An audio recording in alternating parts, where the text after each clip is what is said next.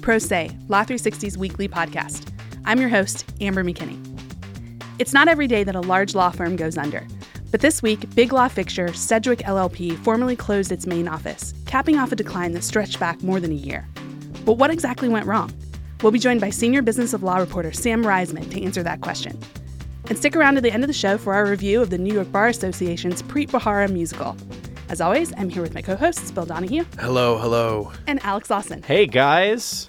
So, what's going on, guys? Well, what you hear here is just me tearing up all of my government shutdown jokes because they had right. They had the temerity to just take a long weekend, those guys. Yeah. You just threw away all your notes, which we may need in a feel few short planned, weeks. You know, I think this whole thing was contrived. It's kind of like when you're like, I'm feeling sick. I might be out of work on Monday. Yeah. Who knows? Yeah, a functioning government is nominally good, I think, but not great for when you're trying to make jokes at the top of the podcast. So that's out the window.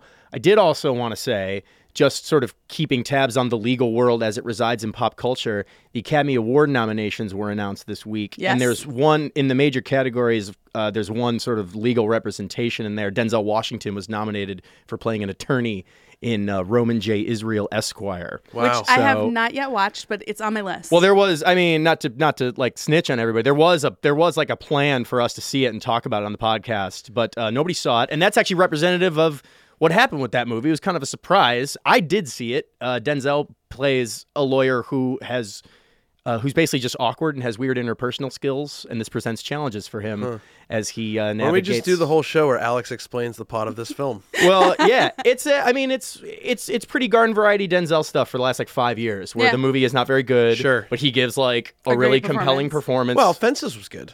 I like that one too. Yeah, he exerted a little more he directed that, right? Yeah. But this is very much in the Flight. Sure. Flight was a staunch 70 Rotten Tomatoes movie. Yeah, just not good, not bad. Flight, Book of Eli. Oh, right, I saw that one too. Yeah. Even the Equalizer, stuff like that. Yeah. So anyway, and if you have enjoyed this bit of legal film talk, I would just say stay tuned. Moving on from movies to coffee. All right, sure. Natural. Starbucks settled a fight this week with the largest mall operator in the country after a judge ruled late last year that the coffee chain had to keep dozens of its failed Teavana stores open, even though Starbucks wanted to close them all down.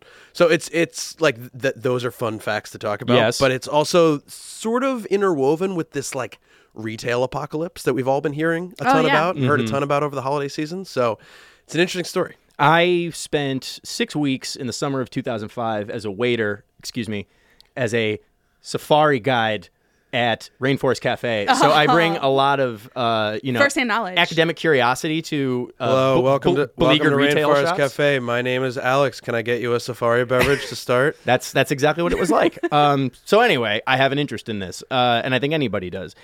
So what exactly happened? Let's walk back through the legal process. Rewind to last here. summer. Yeah. Starbucks announced that it's going to close all 379 Teavana stores. They were tea-themed places right. that Starbucks had acquired a couple years earlier. They were going to close all of them this year.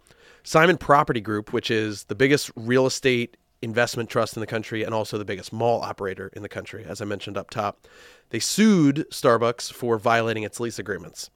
The lawsuit was the case of a landlord asserting a provision that is in many of these leases, but this is doesn't weird, often right? come up. Yeah, because it seems really weird to have something that would come up a lot where it's like, you're not profitable or you want to close for some reason, but you can't. Right. Well, more often what happens is they come up with an early termination because you are breaking you're violating your lease, like you're trying to break your lease early, but you come up with an agreement where you pay X amount of money and it's in everyone's best interest to move forward rather than having a court fight. They try to help find someone to fill the spot and everything else. But there is this provision in a lot of these retail rental leases that's called a continuous operations covenant, which requires a tenant, even if they were to say like break the lease and a court were to award them damages of all of the money left on the lease, the continuous operations covenant has a specific remedy that says you have to keep operating the store. Like the harm is not that you're depriving the mall of the rent. It's that it's harmful for you to leave this big store open in a mall sort of without notice. Which I guess makes sense because we've all had this experience where you walk into a mall and you haven't been there in like 6 months or something, and you see a bunch of empty stores and you start thinking like, what's going on in this place? I'm not coming back. And there's all sorts of other weird stuff too, where like different other tenants negotiate how much they're going to pay based on who's next to them. Like if you are looking, because think about it, it makes sense when you think about it that like you want to be next to like a flagship department store. Exactly. I mean, we at Rainforest Cafe got the runoff from that Sam Goody overflow. I mean, that's classic stuff. Those jokers over at the Hard Rock didn't get any of that. Everyone knows that. So this actually went to court then. It did. So in November, so Simon moved for a preliminary injunction. And in November, an Indiana state judge granted the preliminary injunction, ordering Starbucks to keep these 77 stores open. Good quote. Quote, if the court were to allow Starbucks to close down its stores, abandoning these obligations in the lease agreements, the court would be relieving Starbucks of the failed risk it took merely because Teavana has now proven to be unprofitable to Starbucks. To allow such a company such as Starbucks to do so would have grave implications on the public's confidence in entering future contracts. Owning the libs by forcing companies to stay open in malls. I love it. So Starbucks reached a settlement this week to end the case. A lot of people had speculated that this would go to appeal and it would be this big case. They reached a settlement to end the case, so they probably worked out some agreement to deal with these stores. But it means that this ruling is not going to get challenged. So it leaves it on the books, which is an interesting turn of events. What are we've gestured toward what's happening in the industry? What does this all mean? Why are we talking about this thing the weird thing that happened with Starbucks? Right. Well, I mentioned it up top that there's this huge downturn in the brick and mortar retail industry. Yeah. It's been called the retail apocalypse, and we heard a lot about it during the holiday season because more and more people were buying stuff online. And it's bigger than that. It's people are moving their money to Amazon, to e-commerce, but it's also that these chains over-leverage themselves, the landowners over-leverage themselves. Everyone was built on this idea that just the internet was never going to happen. Yeah, people will keep coming to us. So there's a lot of reasons for why this is happening. People are spending more money on experiences rather than we're in this big downturn for the retail industry. But that means that this exact scenario that happened is going to keep happening. Yeah. And more and more that companies are going to keep trying to pull out of their leases, and landlords are going to continue to have to sort of scramble to deal with it. It's such a funny battle that's going on because like even if we have a decision, well, not a decision yet, but if there's findings that suggest you can you can like require companies to stay there. But there's nothing that says that you have to require them to be profitable, right? Of course. And it's not gonna reverse the macroeconomic trend. What it is going to do is figure out who is going to get stuck holding the bag. Yeah, okay. That's what's interesting. That it was the first ever ruling where a non-anchor, meaning like not the big department store, not this giant. These had been enforced. These specific remedies had been enforced against them in the past, but it had never been enforced against little stores, non-anchors like a Teavana. So it shows that they're taking these like radical steps because they were the ones getting screwed when these companies would all pull out and their mall would be empty. So, as I've mentioned throughout this, these things are in other contracts, and you can bet that other landlords are going to be looking through their contract the next time a big chain says, well, we want to shut down 140 stores in the next 6 months. If you've got 50 of those stores as a real estate corporation, you're going to take a hard look at what's in your contract and see if you can get some leverage in the negotiations for how you do that, where you say, look, a judge said that I can make you stay open. Nice. So like it definitely impacts on how this is going to happen going forward. Changes the game. Yeah. So from strip malls to strip clubs, fam, here we go. Stop me if you've heard this before, but a federal appeals court has sort of given a firm rebuke to a company for trying to force its employees into private arbitration when they've raised complaints about wages. Yes, we've never talked about arbitration again. We're back to arbitration clauses, but the twist this time is that it involves the world of exotic dancing and strip clubs, which is not exactly a bastion of progressive labor jurisprudence. Okay, so you lost me at arbitration agreements. That's like a boring word. Sure. But then you got me with exotic dancers, so I'm back in. So what's going on here? Today we are talking about this decision that comes out of the Fourth Circuit that basically wagged its finger at a South Carolina strip club operator. The company's called Crazy Horse Saloon and Restaurant Incorporated. Sounds about right. Yeah, for enforcing arbitration agreements against its dancers after these dancers had already opted into a class action that challenged the company's wage policy. There's the twist. Yeah. What was the class action? It began like a lot of class actions, especially those involving exotic dancers, where the company had basically said they were classified as contractors instead of full-time employees, and therefore they weren't being paid, minimum wages or overtimes. They basically said we're just surviving on customers' tips, right? And this is in violation of the Fair Labor Standards Act. We've seen lawsuits begin like that hundreds of times, thousands of times. That case chugged along for a while, for about a year, and then right after discovery closed, that is when Crazy Horse, the company, started circulating these agreements to its dancers. And these agreements basically said, if you have any beef with us about your wages, you're going to settle it in arbitration. You're not allowed. They basically shut off the channel of litigation to them, even like explicitly naming by name this case that had already begun. Named the case by name. Yeah. Wow. It explicitly singled out, so you cannot join this case or anything like that. Because we're used to hearing about these pretty regularly. A lot of arbitration agreements are out there for workers, but it's not common for them to be circulated in the middle of litigation. No. Yeah, this seems like... So labor lawyers do a must good job. have gone crazy over this, Any labor lawyer who is listening now certainly understands that the game is kind of up here, but it's an interesting case anyway. The appeals panel, much like the judge before it, basically just was aghast that the club would proffer the arbitration clauses in this way.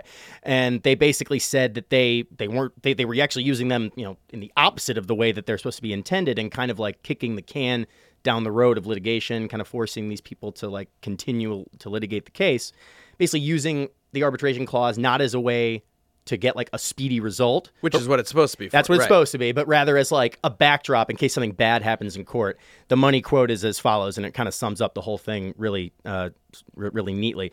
Crazy Horse employed judicial proceedings to pursue a litigation strategy for over 3 years, and it did so to the detriment of the plaintiffs in this case. The only possible purpose of the arbitration agreements then was to give Crazy Horse an option to revisit the case in the event that the district court issued an unfavorable opinion. So you can see how they're basically saying, and even in the elsewhere in the opinion, they said, there are definitely proper uses for arbitration agreements. Sure. But it's definitely not this. They call it an insurance policy. Yeah, exactly. And this has got to be weird, right? Is this just some like one-off, like outside the realm of how this normally goes? I mean, definitely, as we've discussed, the way that this goes, I mean, arbitration clauses and arbitration agreements are plenty controversial just when applied as intended. Right. We've discussed earlier about there's a Supreme Court case that's going to tackle that sort of squarely on the merits later this term. But, at least what we can say now with this, and we knew it before, but with certainly firmed up with this decision, is like, even if you're going to have one, there are certain strictures that you have to adhere to.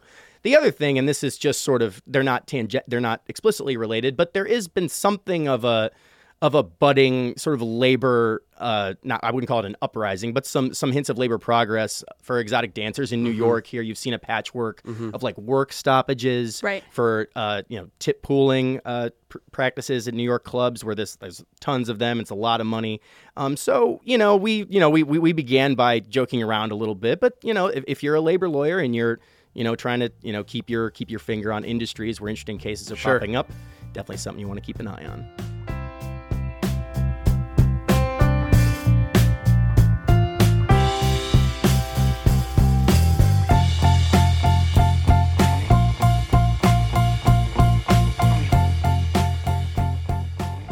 At the end of 2016, Sedgwick had 271 attorneys in the U.S., but after a year of defections and office closures, the entire firm is now shuttered. What went wrong? To answer that question, we're joined by Sam Reisman, our senior business of law reporter, who spent a big part of last year following the Sedgwick saga. Welcome, Sam. Hi, guys. Thanks for having me. So, set everybody up here. Can you tell the people who might not know, who was Sedgwick as a firm and what happened to them over the past year? Sure. Sedgwick was a San Francisco-based firm founded in 1933. And at its height, it had, I believe, 16 offices throughout the U.S., including offices in London, Paris, and Zurich. Mm-hmm. And they were an AmLaw 200 firm, or I guess to keep it on brand, a Law 360 400 firm. Thank you. And they were in that second 100, that 100 to 200 range. That's about the size of the firm that they were. They went on a spree in the earlier this decade where they opened a number of offices throughout the U.S., including offices in Houston, Austin, Miami. They partnered with an office in Bermuda, Fort Lauderdale, D.C., and Seattle. Right. And they were always headquartered in San Francisco. That's where they were founded. That's where their roots were very strong. They had offices in Los Angeles and Irvine, California. So this all sounds very positive. We've got a big, respected firm. It's been around for years and years, and they're and then it all acquiring goes things. wrong. Yeah, we've got a twist in the story because this does sound like what you want to hear about a firm. Sure. It's big and respected. They're acquiring new things and growing. Exactly. What happened? So they begin to close offices slowly and begin to lose partners slowly, beginning in about 2015 and 2016. 2017 kicks off with 40 attorneys leaving the firm within a single week. That includes a group in Dallas that goes to Drinker Biddle, and that includes a group in New York and New Jersey that forms its own new boutique led by Michael Tannenbaum, who was until February 2015 the chair of the firm, and Right. was actually there when they were opening a number of these offices. And that's pretty unusual, right? For the It's former chair to leave and start his own firm that close to when he was the chair? It's certainly unusual for the chair emeritus to leave a firm so soon after, stepping down. And by all accounts, he was a huge rainmaker, and he was one of Sedgwick's biggest producers. And combined with a group that left for Drinker Biddle, this was a pretty big blow for Sedgwick to kick the year off. And then it didn't stop there. They were losing attorneys to a number of firms throughout the year, and it continued and snowballed. And in fall of this year, some of the biggest groups, including former and current office managing partners at Sedgwick, went to Kennedy's, which is a global insurance firm that's based in the UK. And then on the morning of November 20th, which was the Monday before Thanksgiving, Sedgwick employees were summoned to a conference room in their San Francisco office, and there was a dial-in number, and the partners informed them that the firm would be closing at the end of the year. Nice. And by according to my sources, it was a pretty somber affair. Yeah. And there was some crying, and but I think the writing was kind of on the wall. For the firm. If you were looking at what was happening over the course of this year, the people who were leaving, especially near the end, some of them were lifers. Some of them, they had begun their practices at Sedgwick. Sure. Some of them, as I said, were current and former office managing partners, people with real established positions within the firm. There were rumors and reports that the firm was attempting to merge or be acquired, and obviously those did not come to fruition. So, Sam, you wrote a great story this week about the sort of looking at what drove the firm into this. We watched it from the outside, and you led off with a really great quote from someone saying that it was, that what happened to Sedgwick has happened to firms that have grown quickly and had trouble assimilating other offices into the firm's main presence. Can you sort of explain Sedgwick, how their growth sort of led to some of these problems? Sure. I mean, I think it's difficult to say without having been there, but a lot of attorneys who I spoke to over the course of reporting these stories told me that it was a firm that didn't have that sense of cohesion and that real sense of partnership, especially when it came to its newer lateral partners and when it tried to branch out into new practice areas. One attorney who was a lateral and left shortly after joining, only 3 years after joining, told me that they were there to start a new practice that the firm didn't have, and it just didn't work out. And they had nothing but good things to say about the firm, but it just didn't work out. And that seems kind of indicative of, I don't want to extrapolate from that person's experience to what the firm experienced as a whole, but it was striking how many people I spoke to in the course of these stories told me that the firm really didn't seem able to assimilate all these new offices, even though they had, opened all of them in a relatively short span of time. I mean, we've all been there. Whenever those West Coast Bureau people come in for the holiday party, I'm like, who are these losers? What are they doing here? No, I'm kidding, of course. Now we love you, West Coast team. Yeah, they're wonderful people and wonderful workers. We saw there was a huge, exodus of people from the outside, but I thought it would be good to talk to you about, like you said, you talked to many former attorneys there about what was going on in-house. Just give us, if you have any sort of anecdotes that you picked up along the way. I think people would like to hear them. So I think specifically looking at 2017, which is when things start to hit the fan, the firm began investigating the possibility of merging or more likely being acquired in spring of this year. According to sources I spoke to, it was pretty clear that they needed to be acquired or strike some sort of deal or by the end of the year, or the firm just wasn't going to succeed as turned out happened. And you can imagine that not going over well. Sure, and there was, from talking to a number of former partners in the firm, there was this sort of recurring motif that the executive committee, which was in charge of negotiating any potential deal, wasn't really communicating the progress of those negotiations, and deadlines were missed, and month after month, and suddenly no deal's been reached and no deal's been announced, and there were rumors and reports that were kind of rippling through the firm, and a lot of people who left cited this air of uncertainty. And again, I think it creates a snowball effect where we started these stories by asking, why is everyone leaving? And at some point the answer becomes, people are leaving because people are leaving.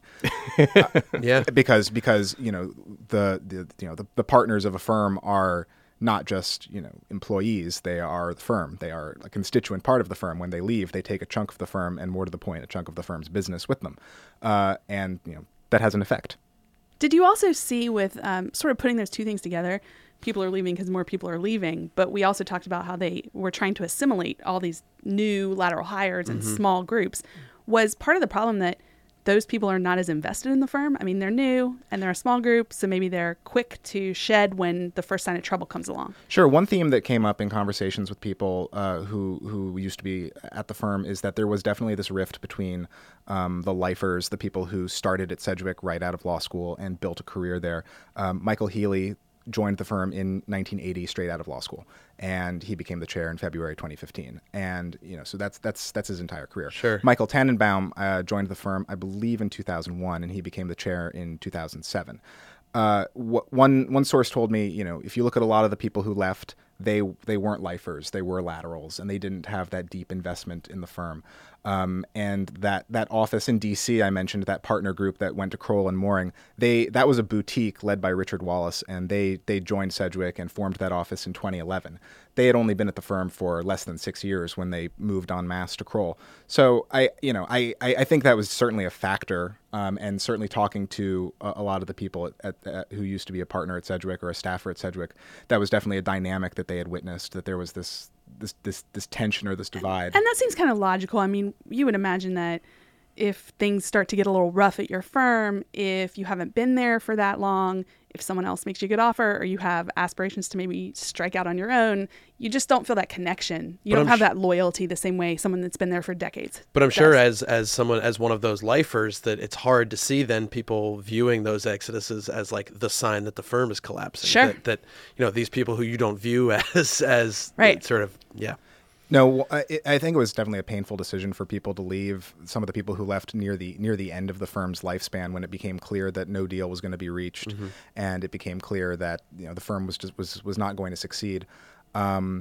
I don't know exactly at what point. Michael Healy told me in August that the firm was pursuing a number of strategies and was trying to right-size itself. But a little more than 2 months later, a source told me that the firm had canceled their Christmas party. Oof. So that's never a good sign. That's not a good sign. So it's hard to say at what point it became clear that the firm was not going to make it through the end of the year. And I think, one indication of that is almost all of the partners have moved on to other firms. Yeah. That was something, Healy actually told me that in January. He's at Shook, Hardy & Bacon now in their San Francisco office, and he told me that all the lawyers at Sedgwick have job offers. Broadly speaking, I mean, most big law shops are, endeavoring to, expand, or at least trying to expand. And I mean, it's very interesting that was at least a factor in their downfall here. I mean, do you have any other sort of big takeaways from the many months you spent reporting it? Honestly, I wish that I had a better sense of the firm's financials, because I feel like that's sort of the elephant in the room when we're talking about this story. And I obviously don't have their ledger sheet in front of me. Nobody.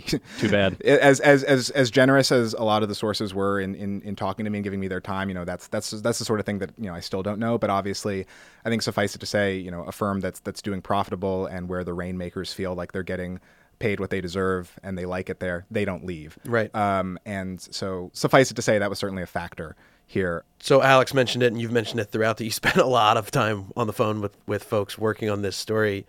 Is there something that you took away from this, from the, like when we're telling the story of Sedgwick, what it was and why it went down? Yeah, I mean, I think that, this may sound glib, but, we write a lot about cases here, and we write about the personalities behind these cases. But what this really crystallized for me is that attorneys are people too, and that a law firm is not a company, it's a partnership, and that these were people's careers and lives and relationships. A lot of them had invested very deeply in it. A lot of those phone calls with sources were very emotional, particularly when they didn't know what was going to happen with the firm necessarily. So I think that's something not to lose sight of here, that, when an 85-year-old firm closes, with a couple weeks notice, it doesn't happen overnight, and it doesn't happen in a vacuum. Thanks for being with us, Sam. Thank you.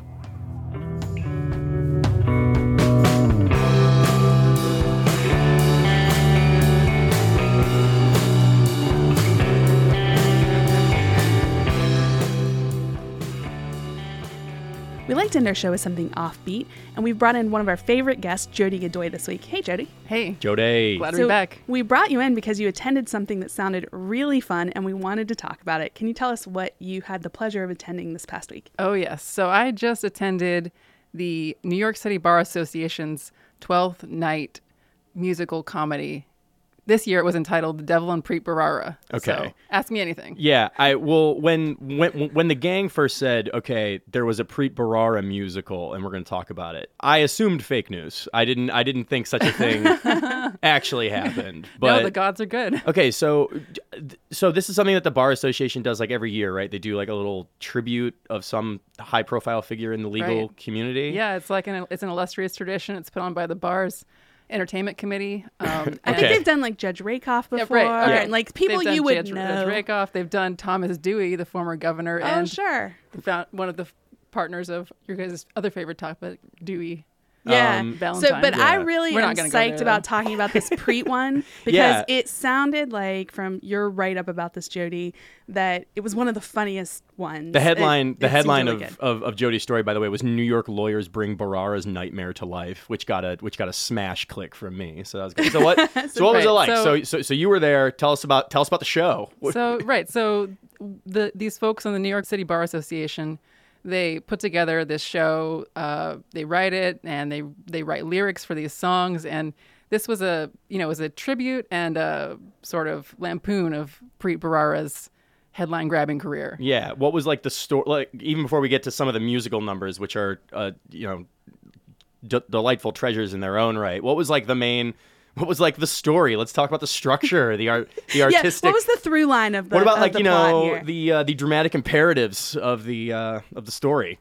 Right. So there's a former Simpson Thacher lawyer named Michael Chipiga who wrote this story, and it starts with the kind of the Bar Association. It's kind of like, it's got a lot of layers, and it's hard to recreate here. Yeah. But essentially the crux of the plot is Preet's going on trial to find out whether or not he really loves crime, and this whistleblower who turns out to be, spoiler alert, the devil, is accusing him of really being in love with crime because he just loves prosecuting it so much and he depends on it for his career. So this is like, how meta. Yeah, this is like a Damn Yankees or like Dr. Faust or something, right? It's like See, I'm just thinking Devil Went Down to Georgia. It's in my head kind of thing. Yeah. All right.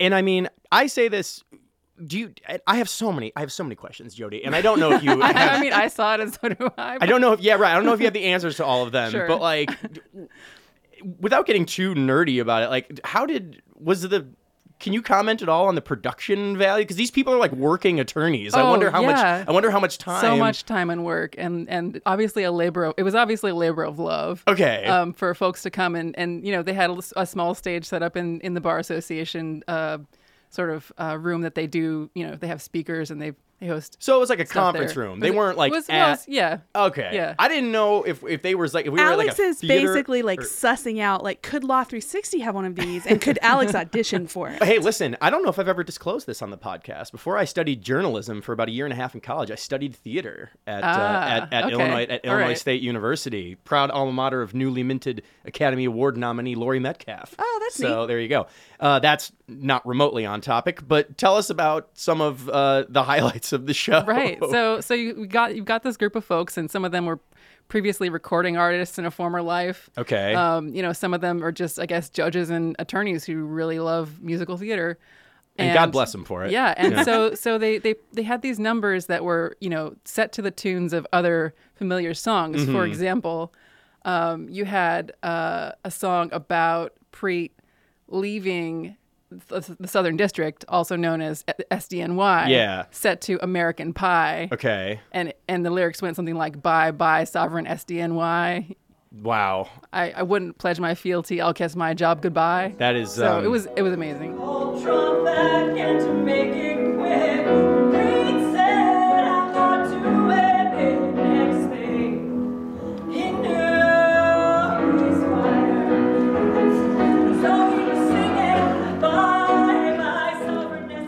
That's high art right there. That's pretty great. What else?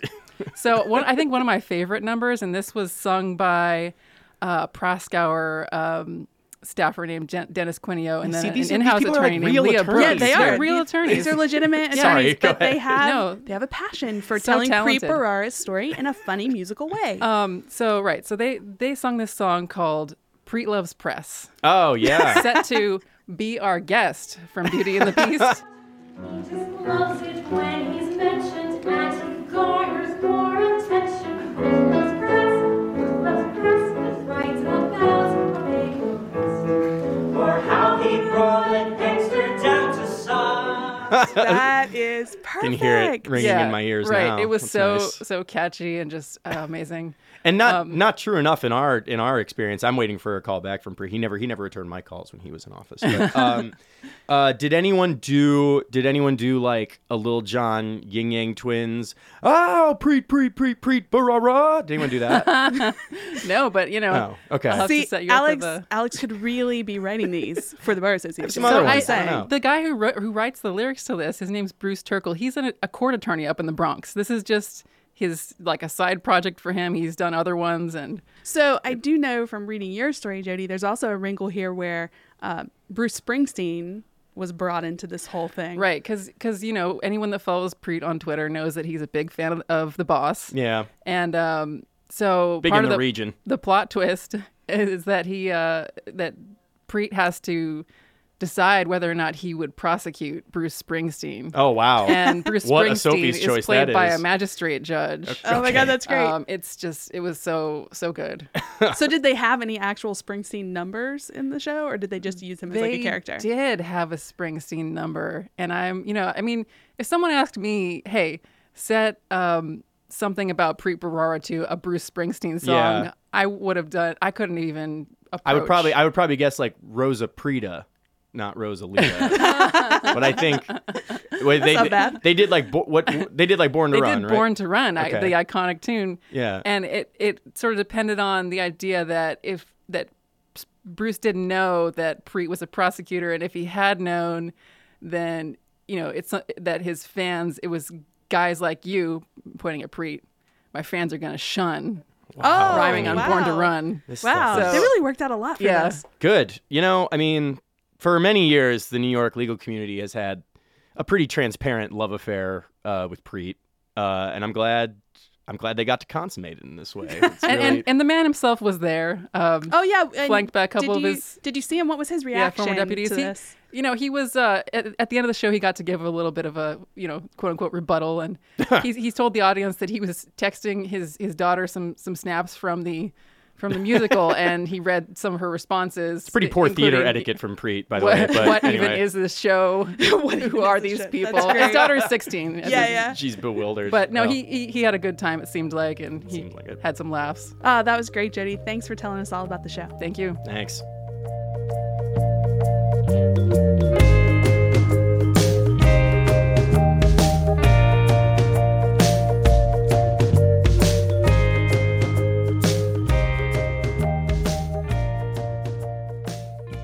That'll wrap up today's show. Thanks for being with me, Bill. See you again next week, guys. And Alex. Thanks as always. We'd also like to thank our producers, Kelly Marcano and Stephen Trader, our guests this week, Sam Reisman and Jody Godoy, contributing reporters, Andrew McIntyre and Vin Guerreri. A special thanks to Rita Warner at the New York Bar Association. Music for the show this week comes from Silent Partner and Little Glass Men. If you want to know more about anything we've talked about, check out our website at law360.com/podcast. And if you like the show, leave us a review on iTunes. Thanks, and join us again next week.